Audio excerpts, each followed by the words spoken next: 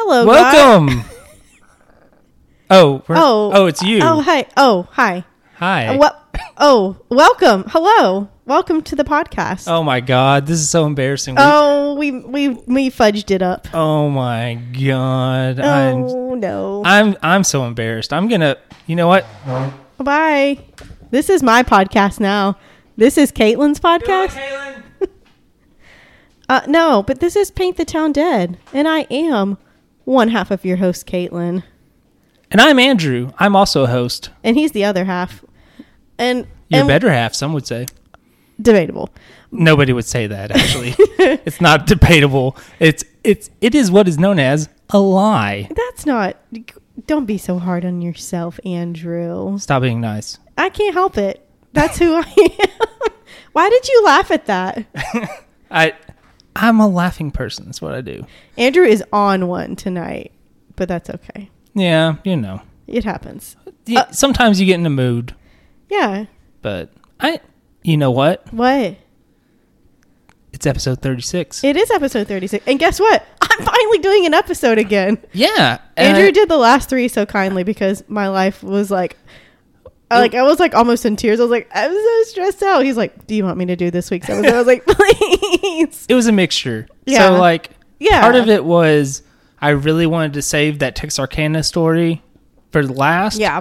And the timing worked out in such a way that I needed to do the last 2. Yeah. And then the third one, Caitlin was like, I don't know when I'm going to be able to do this episode. I'm freaking out. I've got all this stuff. I got all this work I got to do. I got to do real work. I got to do class work. I got to do all this. And I was just like, Caitlin, I got nothing going on. Do you want me to just do this episode? I was like, please. And I think the episode was pretty good. Yeah. It was John Slaughter last week. Yeah. I thought it was Tom Slaughter. Tom Slaughter. You said John Slaughter. I said John Slaughter.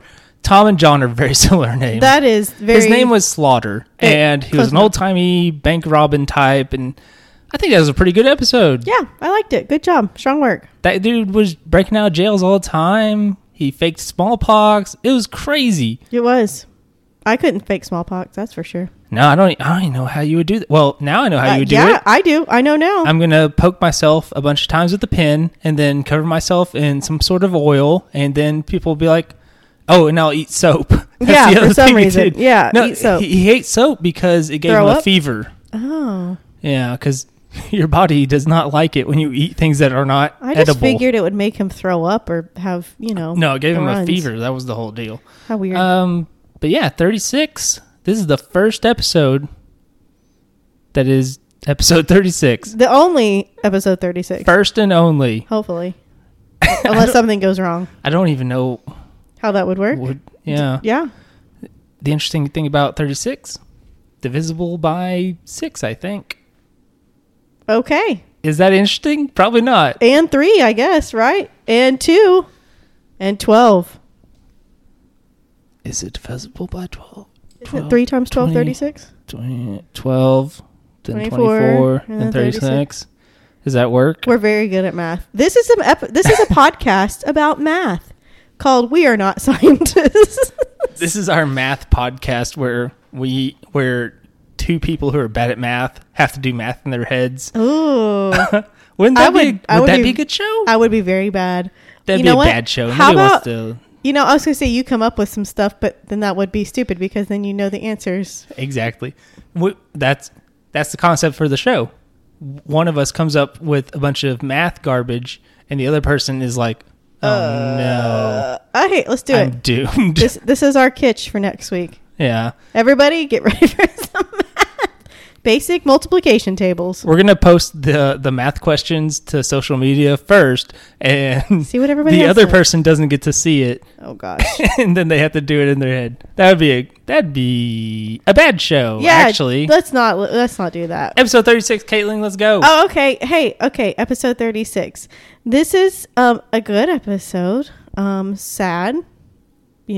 Our name is Paint the Town Dead. This show is about murders and people dying generally, crimes. So... Yeah, it's not exactly happy. But we try to, not to disrespect their memory, but we do try to make it a little lighter at the end to send you off on a good way. Okay, episode 36 is Case. of Michelle and Mark Despain. And right off the bat, pretty much 95% of my information came from truecrimedaily.com. So thank you for that. They had a very comprehensive article on this, and it was very detailed, and there was a lot of direct quotes. So check that out. Okay, here we go. Here's the background. I'm so excited about this. Okay. Let's go. Okay. Background. Michelle and Mark were married. They had what seemed a very loving relationship. They had a very beautiful family. They were high school sweethearts, and had 2 sons together, as well as a teenage daughter from Michelle from a previous relationship she had. Everyone, including Mark's family and his mother Tana, they loved Michelle and knew her to be a devoted mother and wife. Mark was a successful real estate appraiser and property investor, and he had learned the business from his parents, as they had owned hundreds of real estate properties in Jonesboro. This takes place in Jonesboro, by the way, Arkansas. Jonesboro, We know a.k.a. the beacon of Northeast Arkansas. The only place in Northeast Arkansas. The beacon. It goes along with my Little Rock is the one true city of Arkansas thing. Jonesboro's the beacon of Northeast Arkansas? It's the beacon of Northeast Arkansas. I'll take it. And also, just the only other thing I'm going to say real quick is Paragould can suck it. I agree. Terrible people are born in Paragould. Sorry if you're from Paragould, to the people I love. But also, you can do better. He had learned the business from his parents, as they had owned hundreds of real estate properties. Okay, so Michelle helped with various tasks with that business that Mark ran, but she worked from home, and she also worked a part-time job at a local bank nearby. Mark provided a very comfortable living for his family. They were in a nice neighborhood with a nice house and a pool in a very nice area of Jonesboro. It was said he enjoyed spoiling Michelle and their children as well. And do you know what neighborhood they lived in? Was it Ridge, whatever it's called, the one that's fancy? Yeah, it just jumped on the table. I don't recall. It said the address, but I don't really want to say it. Yeah, that's probably fair. I'm also, because she worked at a bank, I'm thinking of the main bank I think of when I think of Centennial. Jonesboro. No, I think of Simmons. I think of the Simmons on Caraway that looks like a cinder block. It does. It's just like it needs a facelift. Yeah, there's we put a cinder block down and then we carved out a building into it. And there's a couple windows, so good luck. Yeah, it's a very strange 80s, 70s or 80s looking building. Yeah, it's a very gross looking building. It needs a facelift. It does. But it is the building I think of when I think of banks for some reason in Jonesboro. That is weird. Probably just because it is so... Because they have that... It is. It's like 2 blocks. It really is. It's we put a cinder block down, we put a different cinder block down, and we carved out a building. It's fine. And it's a bank. It's functional. It's nice on the inside. So Tana said of the couple... quote, he just always worked hard, whereas Michelle spent money hard. And, quote, the more Mark made, the more Michelle wanted. She liked to associate with people who had money. She liked to rub elbows with the bigwigs, end quote. So, right off the bat. Who are the bigwigs in Jonesboro? Is it just football coaches? I mean, doctors. Fowlers, probably. Fowlers, yeah. Because the Fowlers, if you don't know, are like a big money deal, people in Jonesboro. Donated a lot to ASU. Yeah, there is, in fact, the Fowler Center. Yes, which is a fine arts center. Arkansas State University. That's right. So, I don't know. I don't know who the big wigs are in Jonesboro. I don't rub elbows with them. That just means you're not a big wig. I'm not. I will attest to this. I should get a big wig. Okay. Because I don't have any hair on top of my head. That's a bald joke. But on August 24th, 2011, everything sort of changed. Michelle made a very desperate and frantic call to 911. She said she had come home to find Mark lying on the kitchen floor, shot to death. She stated she was also afraid for her own life on that call. And when crime scene investigators arrived on the scene, it appeared as if a burglar had entered through a back door that was unlocked, then ransacked the house. However, Detective Vic Brooks noticed some abnormal things about the scene right off the bat. He, of course, noted the chaotic scene. There was things thrown about, strewn about, drawers open, things pulled out. But when he looked harder, he noticed that there were valuables in clear sight that weren't even touched. They were left. So he was like, right off the bat, he's like, if this was a robbery, they're going to take the expensive, nice stuff that they can grab, and that wasn't gone. This is basic Law and Order stuff. Right. Watch that show. Right. This is what you learn. Exactly. So he said it just didn't make sense of a residential burglar and that the scene appeared, quote, staged. So upon closer inspection of Mark's body, there appeared to be a gunshot wound to the left side of his chest through his shirt. And there was a second gunshot wound that was noted to Mark's head. And it appeared to be from close range after he'd already fallen on the floor from the first gunshot wound. Brooks said it was like pretty much execution style between his eyes, which is absolutely horrifying that like you're injured by this intruder and you've collapsed and they just come up to you and shoot you. Like that's it. Like you're nothing. Yeah, So that's when I hear execution style, that Heartless. really is heartless. it's something where it's like that There's something that is behind the it. most messed up. Yeah. Face to face through the, like, Yeah, I think you had to look that person in the eye and shoot him.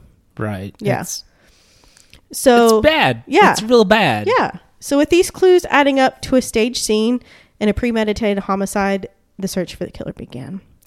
So investigators, not wanting to exclude anyone as a suspect, they begin, at home base. They begin questioning Michelle on that day. And they did just some light questioning because she was very upset. But after they noticed things looked off the next day, they kind of started to grill her. So on August 25th, a formal interview with Michelle took place. Michelle stated, this was her statement, that she had seen Mark just a few hours before she found him in their home. He had taken her to lunch not far from the bank she worked at, and this was like her lunch break, and she returned to work around 1:30. A little over an hour later, she ran home to retrieve some bills that needed to be paid that day, only to happen upon the bloody scene, which is when she phoned 911.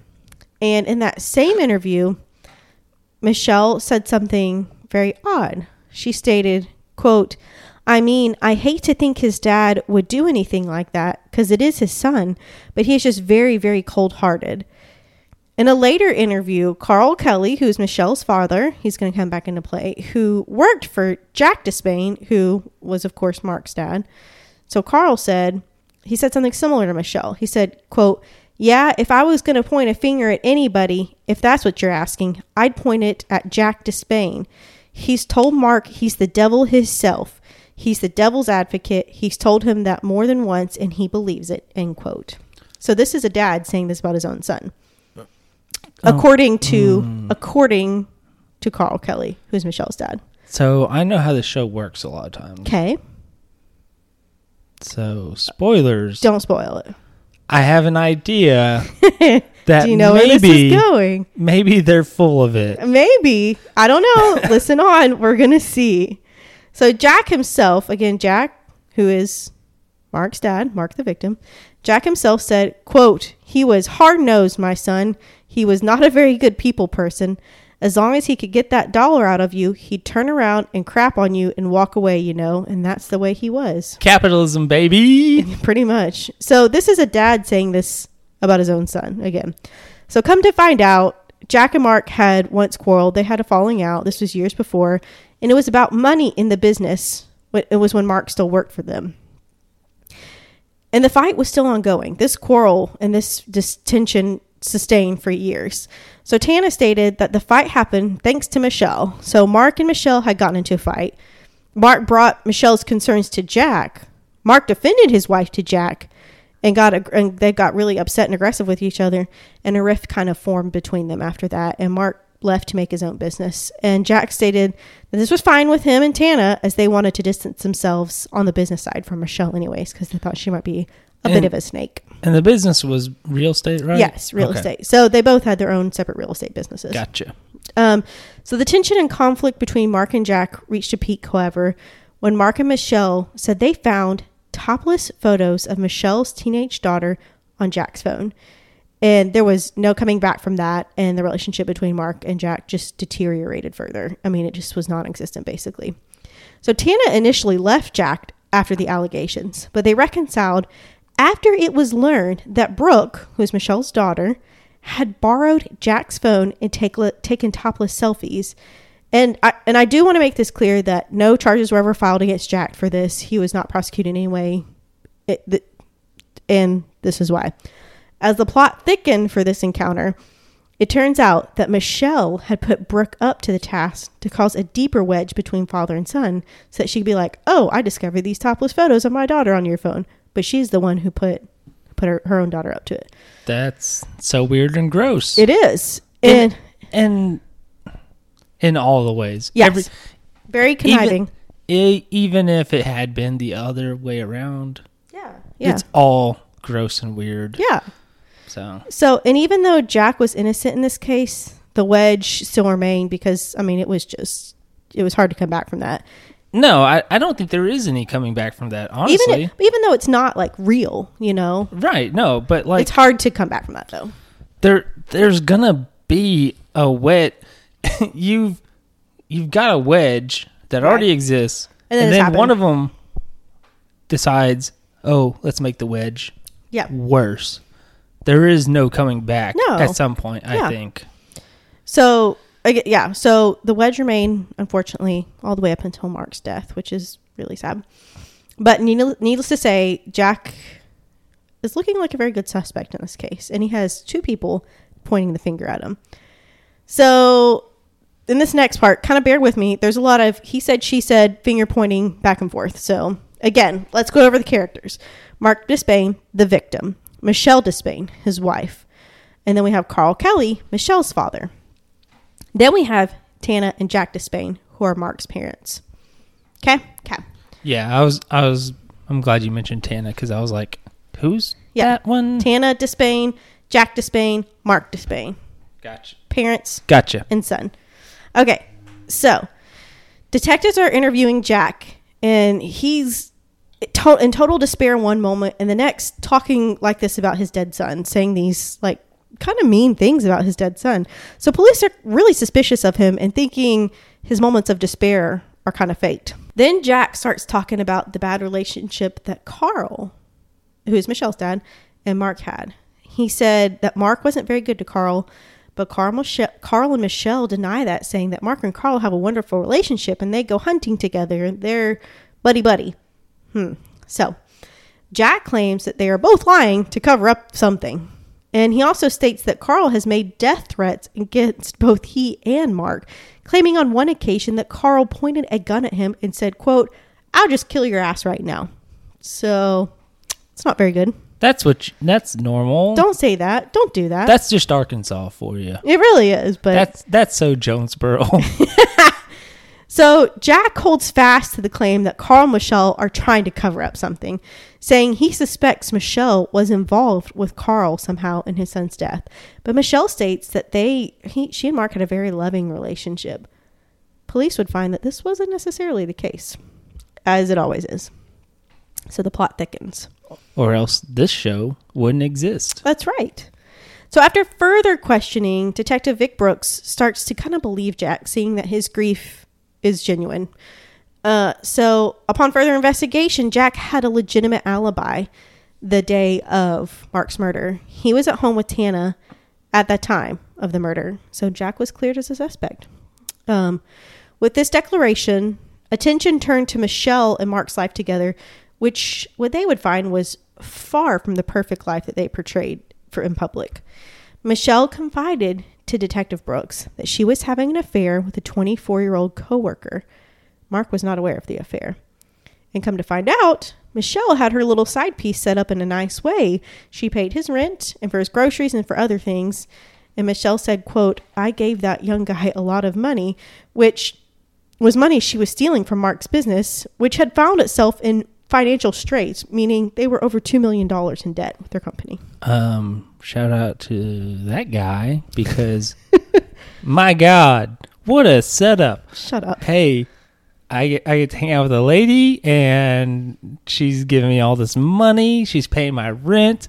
That thing that keeps me separate from the Creed Brattons of the world. What? No. Because there's the whole thing on The Office where Creed's like, the only thing keeping me from being homeless or whatever is this job.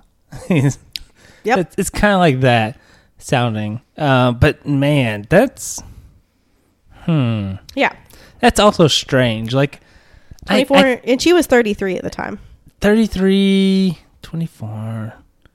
I hope that's not too irregular. Because I'm creeping up on that 33. I'm at 31. It's fine. But yeah, that's such a strange relationship. Yeah. I guess. It's definitely it's a mutual beneficial. It's gross. Yeah, it's weird and gross. Any cheating is gross. Don't do it. Yeah, and anyways, okay. It feels. Can this not be prostitution? Is it not? I know. For this guy, this 24-year-old guy who is like, know. I'm getting my rent and my groceries paid for from this lady. Like, is that not what that is, essentially? I can't answer. I'm not a lawyer. You're not right. We're not scientists. We're not mathematicians. We're not lawyers. We're just people. Just in general, we are not experts in anything. Yeah. Pick a thing. We ain't experts at that. It's true. All right. So, a week before his murder, Mark became suspicious of Michelle because all the money was going and she had some weird hours. And so was like online banking.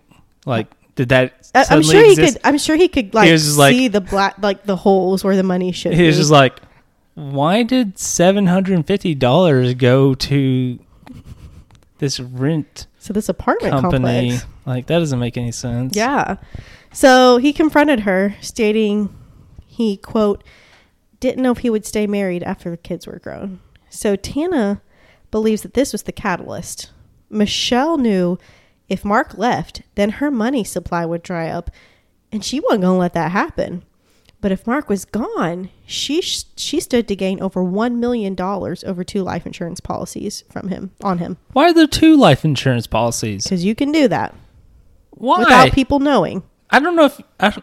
Yes. You can do that. There should be a law called the YOLO law. You only live once? You don't have 2 lives to give. It's to cover all the expenses. I don't understand. Death is expensive. Okay. I know it is expensive. Yeah. Like legit. But also, it's messed up. Why are there 2 life insurance policies? There are. He only lives once. He's not a cat. It's true. But this was all just a hunch. This is all very circumstantial stuff. Until an anonymous tip came into police. The caller identified a man who had been boasting that he was the one who killed Mark Despain. This guy's name? Terrence Barker, a.k.a. Quelo, which is a cool name.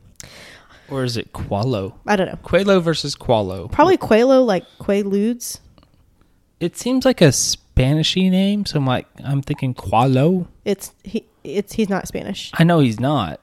But if I came up with a fake name for myself, it's not going to be generic white man. It's not going to be like, my name's John Smith. You should go with that. Because that's the most generic white man name possible. Yeah.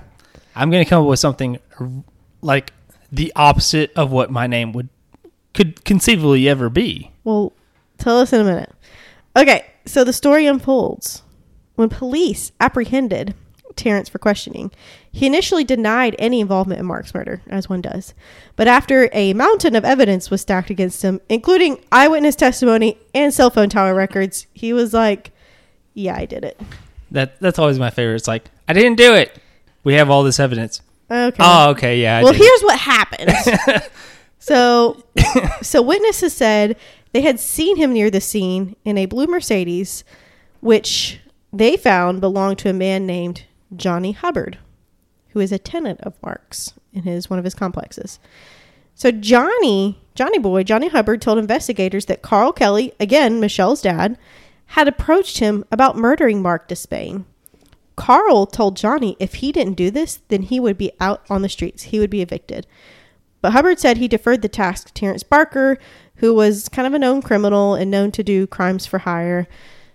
Terrence stated that Carl provided a weapon for him, but stated it seems that it was Michelle that was calling the shots because they were texting all day. And Michelle was like, okay, do this, do this, do this, do this. So on the day of the murder, Michelle texted her father and, quote, said, has to be today, which Carl replied with, okay, can you get him to lunch? And she said yes, and they texted more. But she deleted the text like as soon as she sent them. But of course they were recovered about a year later. And again, yeah. What? How do I get in touch with the criminal underbelly of Jonesboro? Because Jonesboro, again, is not that big. I wish I could tell you. It is. I mean, I know it's the... I am also not in touch with the criminal underbelly. It is the 5th largest city in our state. But, you know, our state is kind of small overall. Yeah. And that's not a judgment. That's not me talking mess about the one state I've ever lived in. But it's just a smaller state. Jonesboro doesn't feel like the place where you're just like, oh, they want to kill the guy.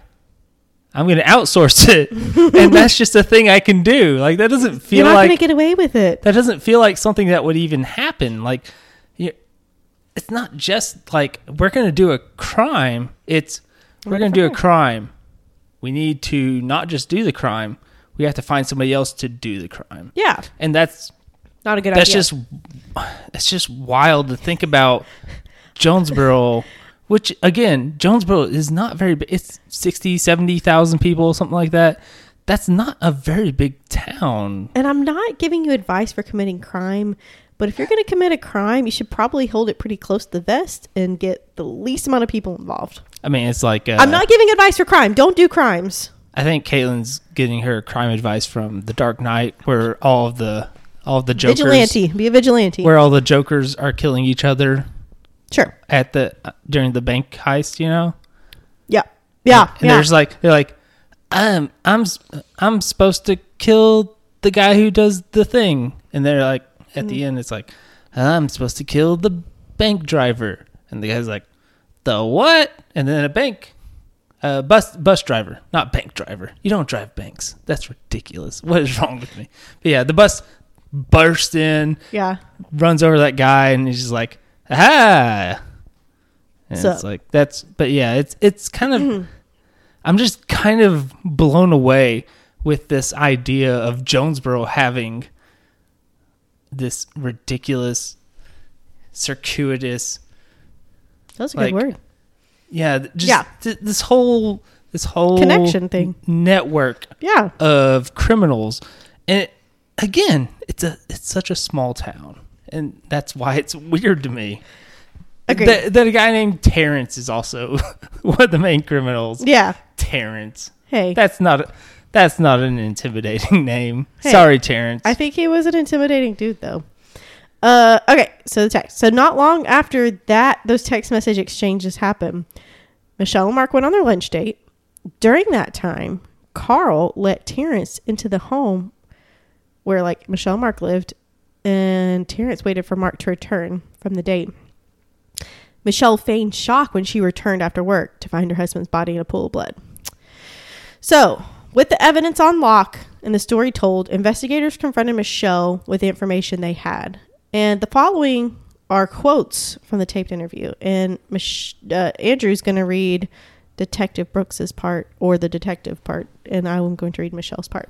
All right. You want me to start now? Please. All right. This is me starting now. Okay. I have the man that shot your husband, the one that killed him, in jail right now. You know for sure? Yes, ma'am. He is in jail. Okay? At this point, I will also be arresting your father. My father?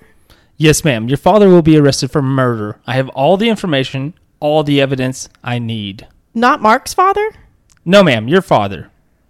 Carl Kelly is responsible for setting this up, partly to have your husband killed.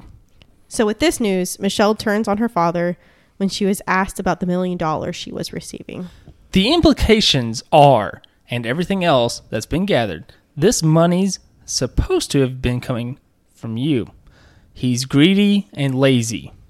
What would he get out of this? He would think that I would take care of him. So after this, Michelle shut down and refused to answer any more questions without a lawyer. But it didn't matter because the case was pretty well irrefutably solved. So with the aftermath of this, Carl Kelly and Terrence Barker pleaded guilty to first-degree murder of Mark Despain. They were both sentenced to 35 plus years in prison. Johnny Hubbard pleaded guilty to hindering apprehension. He was sentenced to 18 years. And I saw two different sources. One said plus another 20 and one said plus another 40. So 58 total.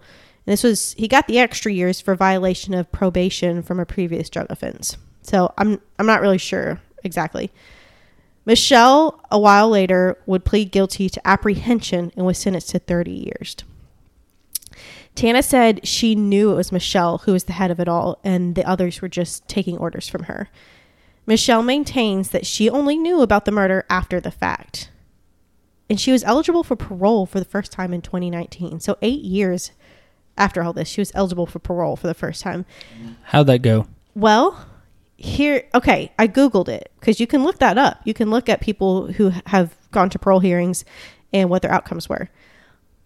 On the parole thing for the DOC, Department of Corrections, it said that Michelle's parole, it said approved. Now, I don't know exactly what that means because I tried to investigate further to see if she was out of prison. But when I looked at inmates, like you can look at inmates to see where they are, it says she was still in the Cummins unit, I believe, or something, McPherson. I can't remember. But it said she was still in a unit. Her current location was in. Oh, I have to yell at you about the Cummins unit. Oh, I'm sorry. Okay. So the same person who told me something. I forget what it was. Back when the episode was when I made the whole bit where you interrupted me, so I couldn't give them a shout out. Oh, that same person who is not going to get a shout out. No, not by name because that's part of the joke. Listen, that's part of the joke. She knows who she is, and it's not my fault. Andrew makes me do it. But she wanted to point out Cummins unit. Mm-hmm. You said in an episode that it was near Newport. Is it not? No, it's a southeast Arkansas thing. It's closer to Pine Bluff. Which one's near Newport? Is it the McPherson? I don't know the name of it. There is a federal prison in northeastern Arkansas near Fort City. That's where T.I. was imprisoned on gun charges of some sort. Okay. Anyway, I'm supposed to yell at you about that. Oh, okay. I'm not going to do that on the podcast. We'll wait until after the podcast. I'm going to yell at you. Really let me have I'm going to just really scream at you. You're going to be crying. It's messed up how much I'm going to scream at you. But anyway, I just wanted to mention that real quick. Okay. So Jack and Tana, this is really lovely, actually. They established Mark's Place, which is a nonprofit to help victims of violent crimes navigate legal issues. And the name came after they would visit Mark at his grave. And instead of saying, let's go to the cemetery, let's go to Mark's grave, they would say they were going to visit Mark's Place. So it was kind of something special for them. It's kind of nice. Yeah. I was thinking about that not that long ago after my grandma passed. Yeah. Where she's buried with like a bunch of other people who are in my family in a very, very, very small town. Yeah. Like she's not buried even in the small town she was living in, but like a small town that my family has history in. Yeah. And it was kind of interesting to look at and just be like, oh yeah, that's my great grandfather. Mm-hmm. My dad's talked about him and stuff like that. Yeah. That's kind of, it's their place. Kind of nice. It's not sad. It's their place and they're going to visit them. Graves aren't necessarily bad. And also we say the grave. word grave just sounds grave. Sounds dark. Yeah. So we're like, I'm going to ruin everything I've said of saying all these nice things and say like, grave digger. And it's like, grave digger, the monster truck. Oh, Andrew. And so stupid. Whereas like, but if Mark's Place, it's special. When you think about that, it's in that way. Yeah. And maybe that's just because I'm a dumb person who thinks of dumb things. But, That's true. But yeah, that's very nice. Yeah. I want to convey this is a very nice thing. It is. And I want if Jack and Tana or Tana What? Yeah. However her name is said. I've never seen that name before. If they somehow listen to this, I genuinely want to convey, I think that's a very nice thing. It's beautiful. Yeah.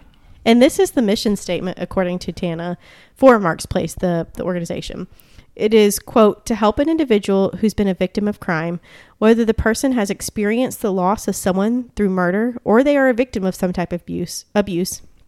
The goal is to help them through the legal process and to serve as a support group during the process in any capacity possible. Some of the services that Mark's Place provides its clients include resource packets, brochures, assistance with legal process, and finding therapy. When possible, the organization will also assist the transportation for the victims to court proceedings and other needs, which is just like, you don't think about, the victim's family necessarily in all this. They're victims too. So it's wonderful that they provide an organization. But here's the unfortunate thing. I'm not 100% sure that the organization is still active, because I did try to go to the website and I tried to go to their Facebook page, and neither exist anymore. But it doesn't matter, because the fact that they did something so meaningful and beautiful with Mark's name and memory is a great thing. So yeah, and that's, I hope I don't know how many people they helped. Yeah. If they helped but one, if then they that's helped, important. if they helped a single person, because again, like it talks about transportation to court proceedings. Listen, being poor, which I know they necessarily weren't, You're but right. Court stuff is expensive in a way that is problematic in America. Yeah. And I say I'm in America. I don't know probably about everywhere. Other countries, because I'm only from America. You're American. And I don't have like a law degree in America or anything, let alone elsewhere. But court stuff is very expensive in a way that is, like I said, it's problematic. Yeah.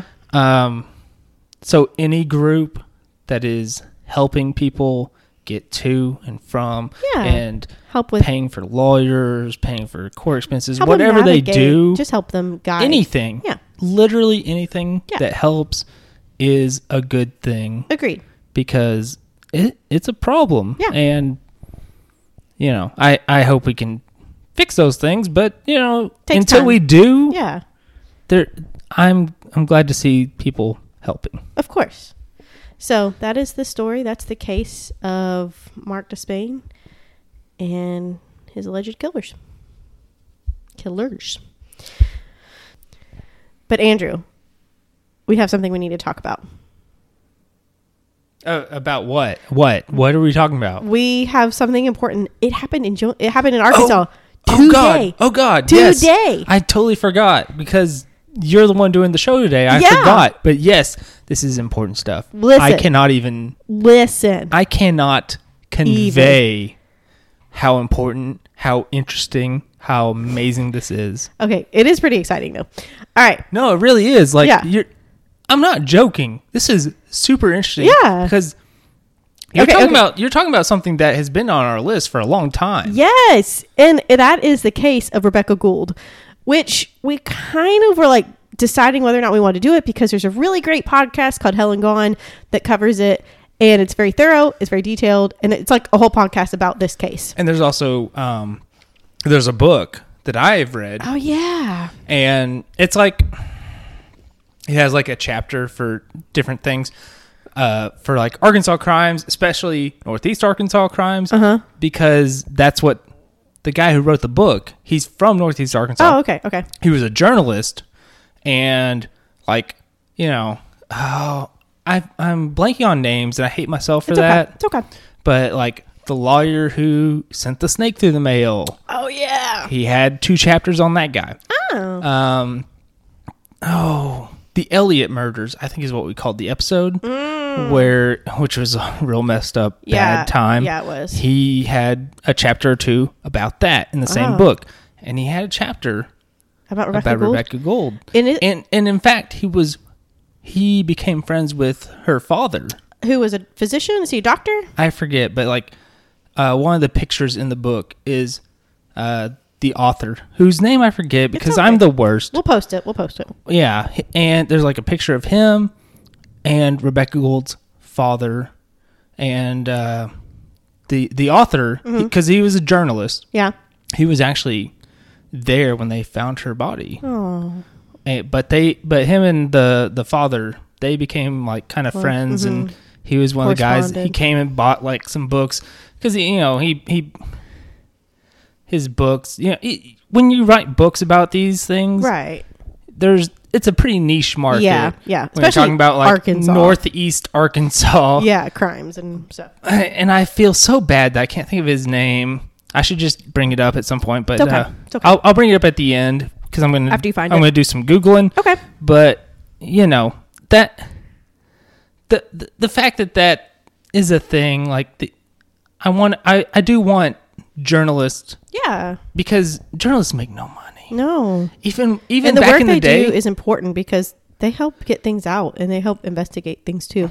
Yeah, and even back in the day when journalism was more viable, Yeah. they still made no money. Right. So I do want to put that out. His the book was like Creekside Bones. Oh yeah. Yeah, and that the Just look it up. yeah, okay. I'll look it up, and So what we're talking I'll bring it up about- later. We're talking about Rebecca Gould, who was a young woman who was murdered, I think 16 years ago as of this year.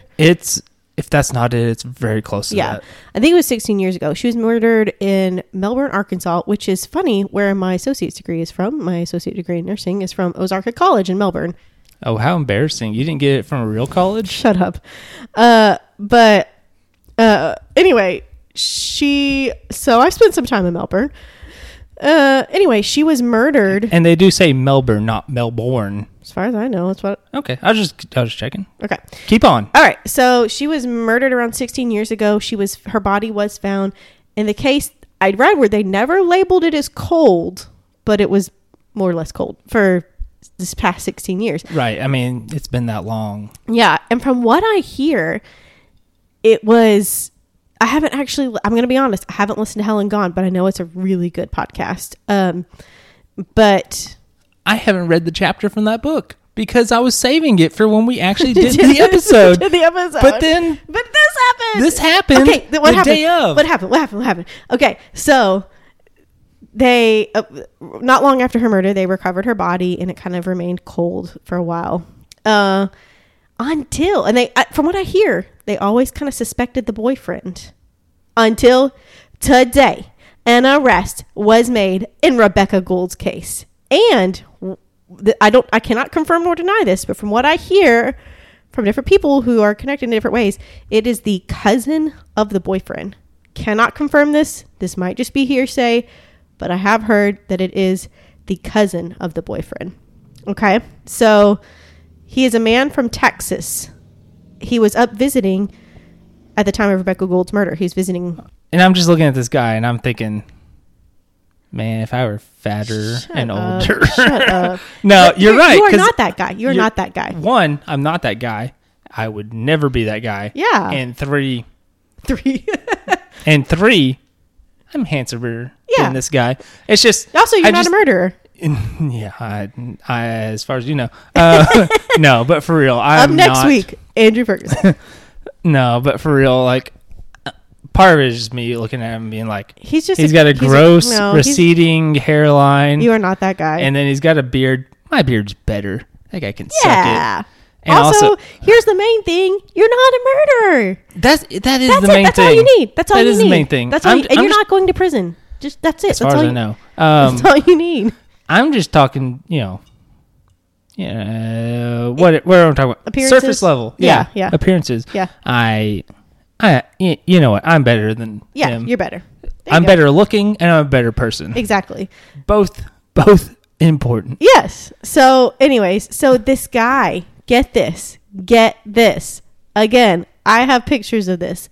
This man joined Rebecca Gould's Facebook group. I totally forgot about that. You Yes. did send me that. Yes. Oh my God. He joined her Facebook. It was like, people remembering her, talking about the case and whatever, keeping it alive. He joined her group a little over a year ago. And like somebody commented who was like, thanks for welcoming me to the group. She's like, yeah, you're welcome. Blah, blah, blah. The admin. How creepy is that? I'm slamming my fist on the table. He was a part of the group. I guess He was keeping tabs on things, seeing how close they were to getting him. That's what he's from Texas, but he lives in Oregon, and he had just returned. They arrested him today because he had just returned from an extended trip in the Philippines.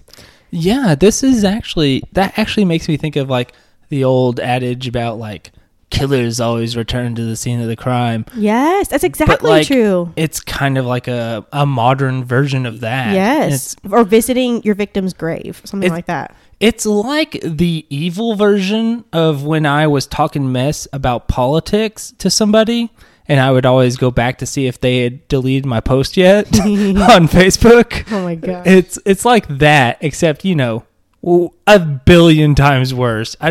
A billion's not even the right number. A trillion. A gazillion. A Brazilian. Like, oh, okay. A number that doesn't exist worse Yeah. than me getting drunk and talking mess about politics on Facebook and then going back and being like, have they deleted my post? Because if they delete my post, I'm just going to post again. Guess what? I'm either going to post again or I'm going to feel more powerful because you couldn't handle how real I was. Calm down. But no, that's legit. Don't take Andrew's advice for social media. No, for real. I do a bad thing on social media. But yeah, no, that's so creepy. That is crazy. And it is very much like he's returning to the scene of the crime virtually in a way. And that's what's wild about it. He's just trying to keep tabs on things. And haha, sucker, they got you.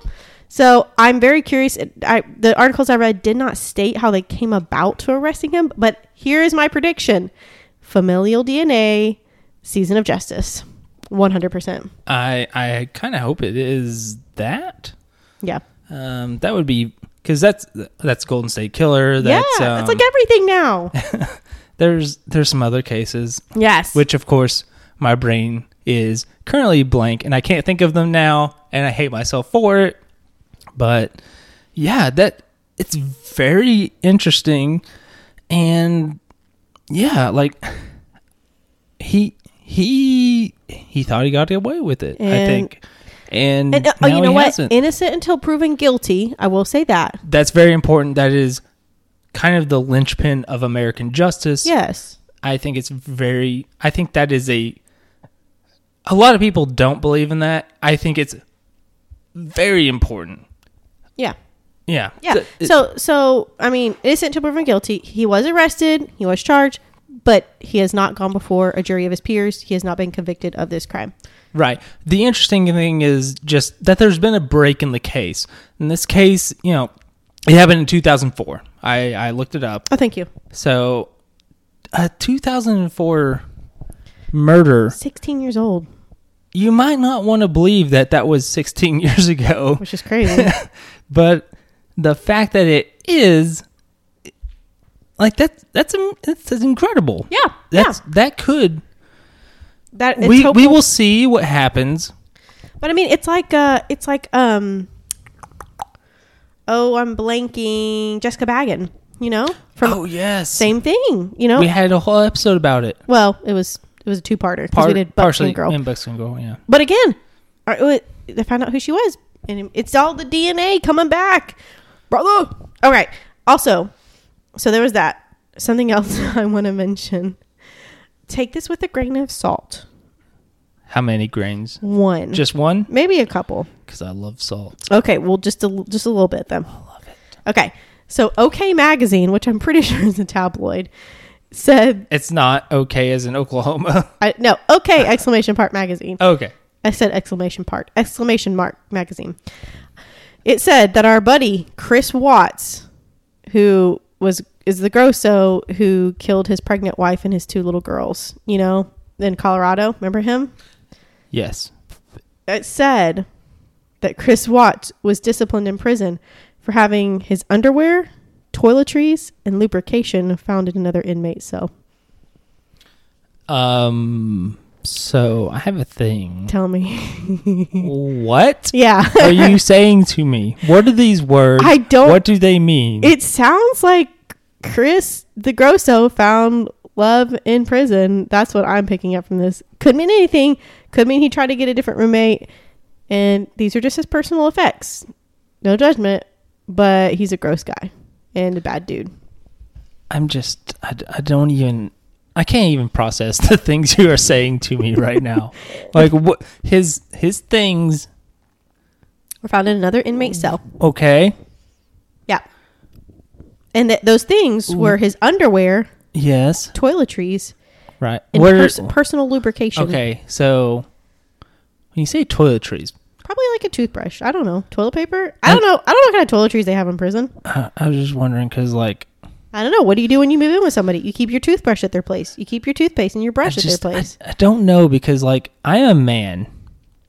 I know what men are about, and sometimes when people talk about like women and like women's anatomy or whatever, anyway, people will say things and it's like, I'll be honest, I don't understand. I don't know, but what does it mean to just say toiletries for a man?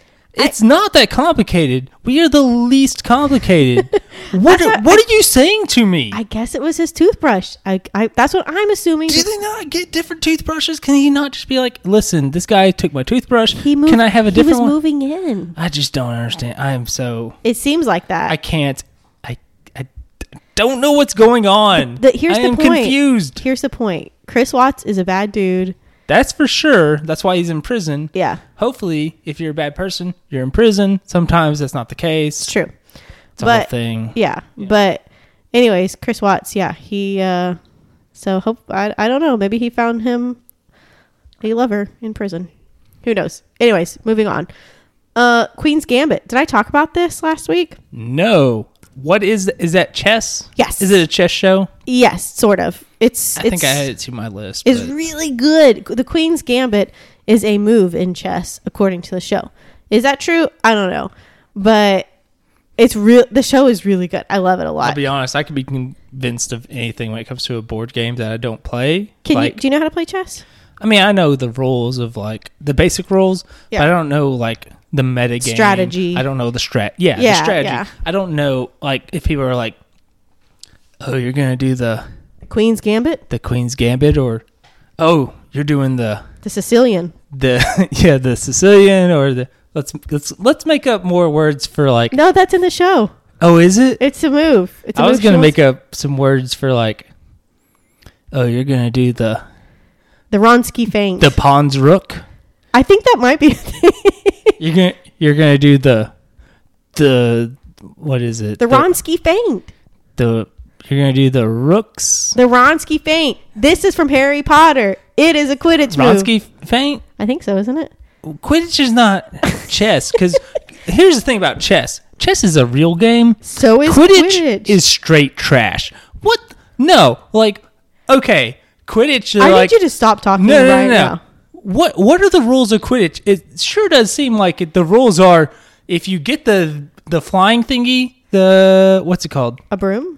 No, what's the thing? Snitch? The snitch. Yeah. If you catch the snitch, you win. No, that's not true. Everything else? No, that's not true. You catch the snitch, you win 150 points and the game ends. That doesn't mean you win the game. You just get 150 points. Okay, I'm so glad you mentioned that because they don't explain that in the movies. Yes, no. They explain it in the books, though. I'm sure they do in the books where they're like, yeah, trans rights don't exist. Anyway. That's not the books. That's not the books. That's basically the books. That's not the books. If we were to really break it down, I bet it could be the books. Anyway. Okay, but I am glad you mentioned that because watching the movies only, which is like what I've done, game. it is straight up like, catch the snitch and you win. Whereas all the other stuff that happened doesn't matter. So it does. How? So there are three goals. You can still be up. Like if your opposing team has 160 points, you have 0. You catch the snitch, you get 150 points, but you still lose the game because the opposing team had 160. So it's just like, I'm tired of this game. Yeah, you need it to end. But I can catch a snitch and we can go home. Yeah, pretty much. So how much do you get for throwing it through the hoops? I think it's like 10 points. Oh God! Or maybe they're different because there's 3 sizes. hoops. Yeah, I don't know. I'd have to go back and read that. Quidditch sounds like trash. You sound like trash. Yeah. The I hope Wronski not. defense feint is a move. It's a tactic in Quidditch. I'm doing the.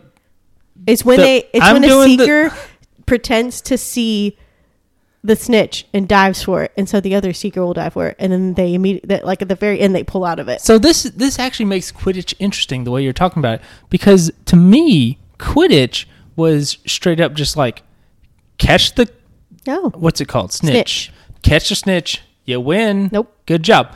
This makes it interesting because if a team is like at 160, the other team's at 150, or no, even better, if the team's at one team is at 140, the other team's at 0. Yeah. One team's gonna be like, we have to get the snitch, or we have and to the other get team's gonna be like, no, don't let them get the snitch. We need 2 if more they goals. get the snitch, they win. Yeah. Game is over. That's actually like kind of interesting. So you're welcome. It's a sport. It has rules. Not a real one, but it does have rules. It's just that they don't explain those. The very rules aren't explained well enough in the movie. I will say, I think movies. that Oliver Wood, who is the captain of the Quidditch team in books like 1 through 3, Which Quidditch team? The Gryffindor Quidditch team, Oliver Wood. Okay. In the beginning of, I think the first movie, I think he does quickly explain it, but I think he has a pretty thick Scottish accent, so you might have missed it. That's very possible. I haven't watched those movies in a long time. I watch them basically And- weekly.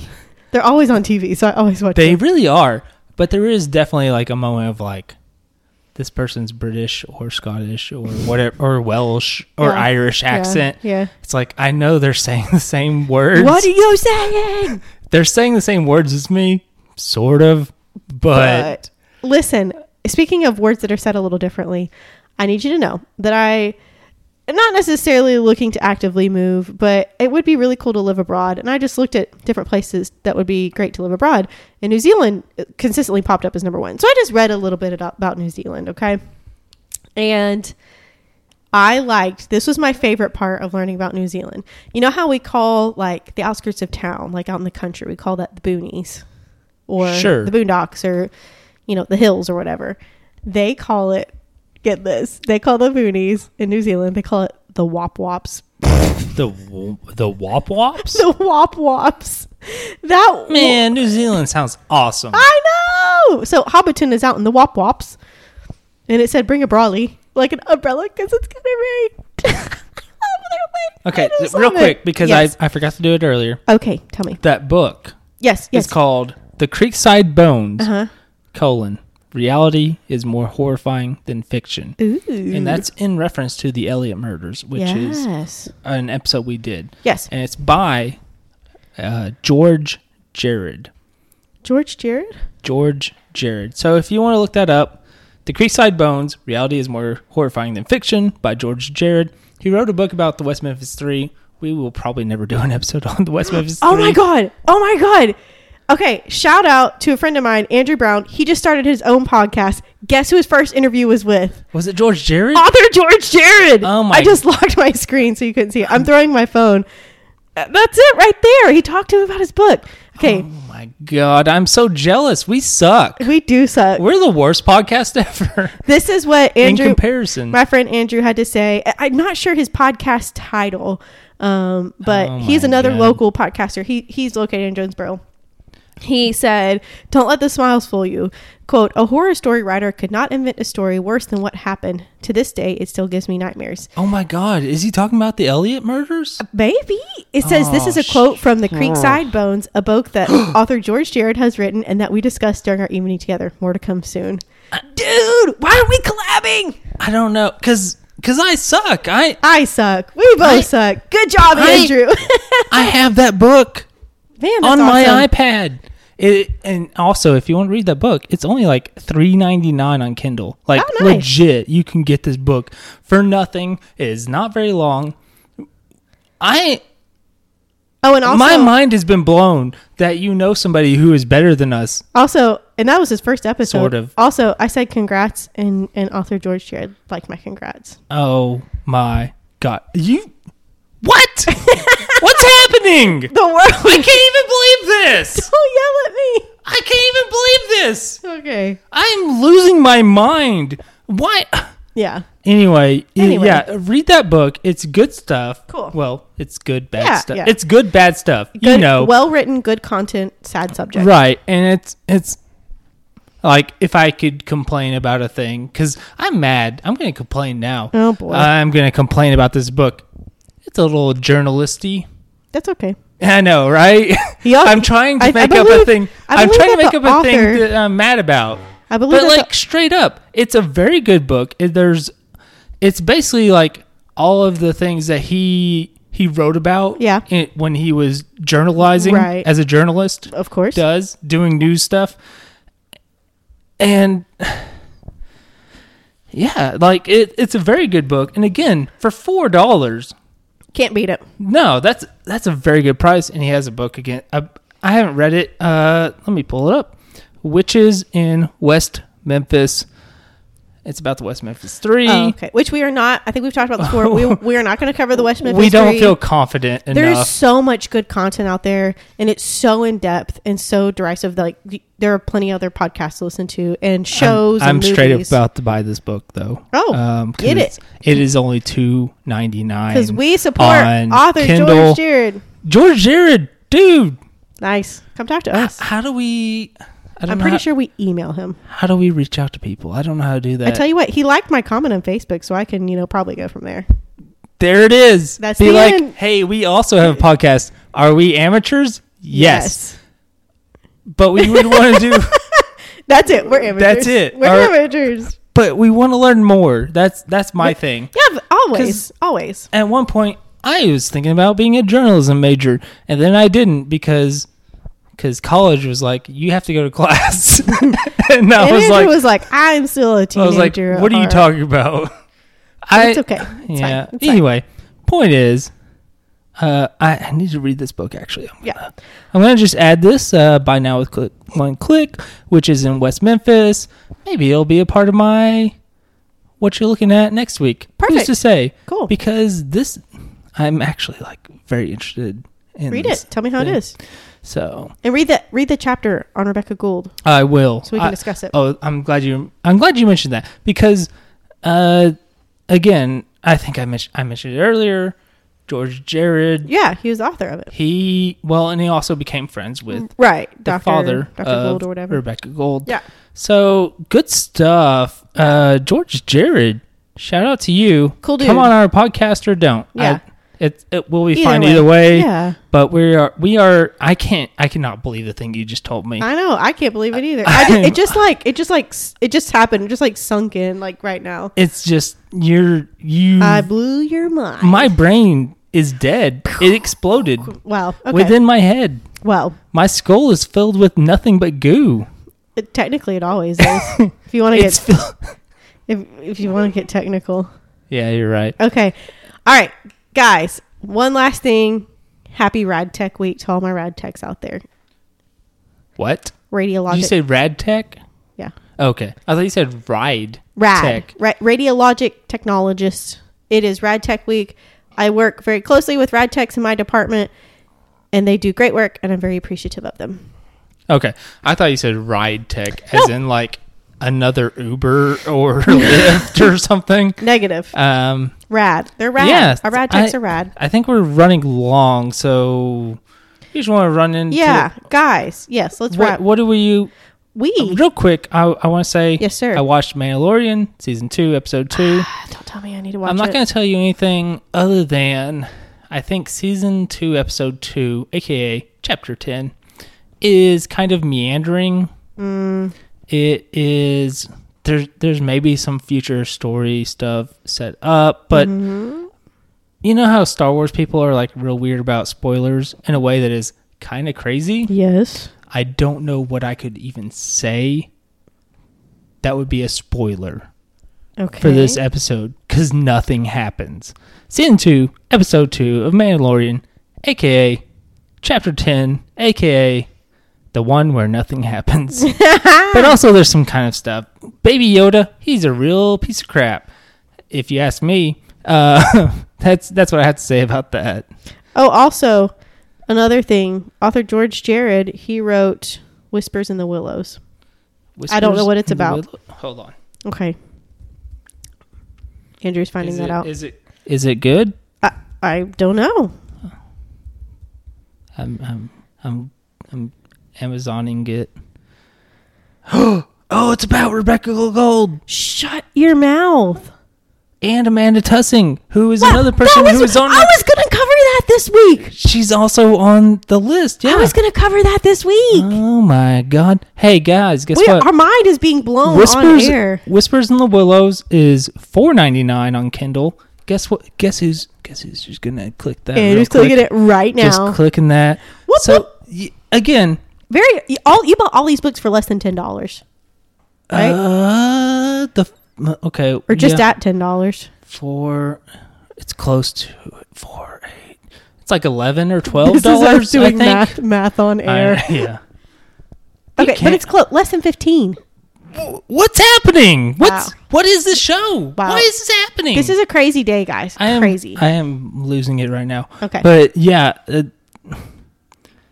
these books are now going to be sent to my Kindle / iPad. I will hopefully get to them and read them soon. George Jared, come on our show. Or don't. It's fine. Yeah. Andrew got you first. It's fine. Other Andrew. Straight up, like, let me see. Follow the author. I can do. Okay, he only has 3 books, which are, so I'll say, first of all, The Creekside Bones. Reality is more horrifying than fiction. Mm-hmm. That is a book we have used as a source at least twice, maybe 3 times on this show. And there is Witches in West Memphis, which is about the West Memphis 3. If you want to read that. I believe he mentions in Creekside Bones that he became friends with Damien Eccles, I believe was his name, who is one of the West Memphis 3. Yes. So there, yeah, I'll let you know. Okay. But like I said, let me see here. $4, $5, $3 for Witches in West Memphis. There you go. That's a crazy number. That's low. What about I? Hold on. Let me do math. 4 plus 3. That's 7. It is. 7 plus 5 is 12. 12. Okay, so it's about $12 if you want to get the Kindle versions of these books. They are Creekside Bones. That's the one we've used several times. Whispers in the Willows, which I need to read real bad. And Witches in West Memphis. I cannot believe that this just happened on this podcast. $12. Get out there. George Jared. Woo! Thumbs up. Yeah. All right, guys, that'll do it. Thank you, Andrew. And that concludes this week's episode. You can find us on pretty much every streaming platform, including YouTube. You can reach us on Facebook at Paint the Town Dead, Instagram, Paint the Town Dead, all one word. You can email us at pttdpod@gmail.com, and you can find us on Twitter at pttdpod. Please be sure to subscribe to us on all the platforms, like us, rate us 5 stars, share with your friends. We drop episodes every Tuesday unless something happens, but that rarely happens. That one time. So episodes every Tuesday. And yeah, anything else? This George Jared book, Whispers in the Willows, the one about Rebecca Gold and Amanda Tussing, came out in 2019. It's not that old. Wow. Oh my God. How did what even? I've really... This episode even shocked us today. We blew really, our own minds. I really blew it on this one. No, you're good. I feel like I bollocksed it. That's a Britishy thing to say. Bollocks.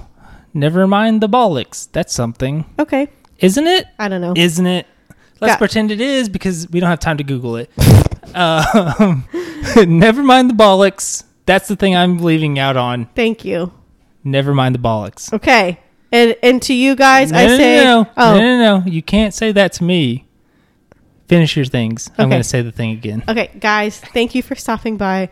I apologize greatly for my co-hosts. They loved it. Yeah. Okay, guys, we'll see you next week. Thanks for stopping by. Never mind the bollocks.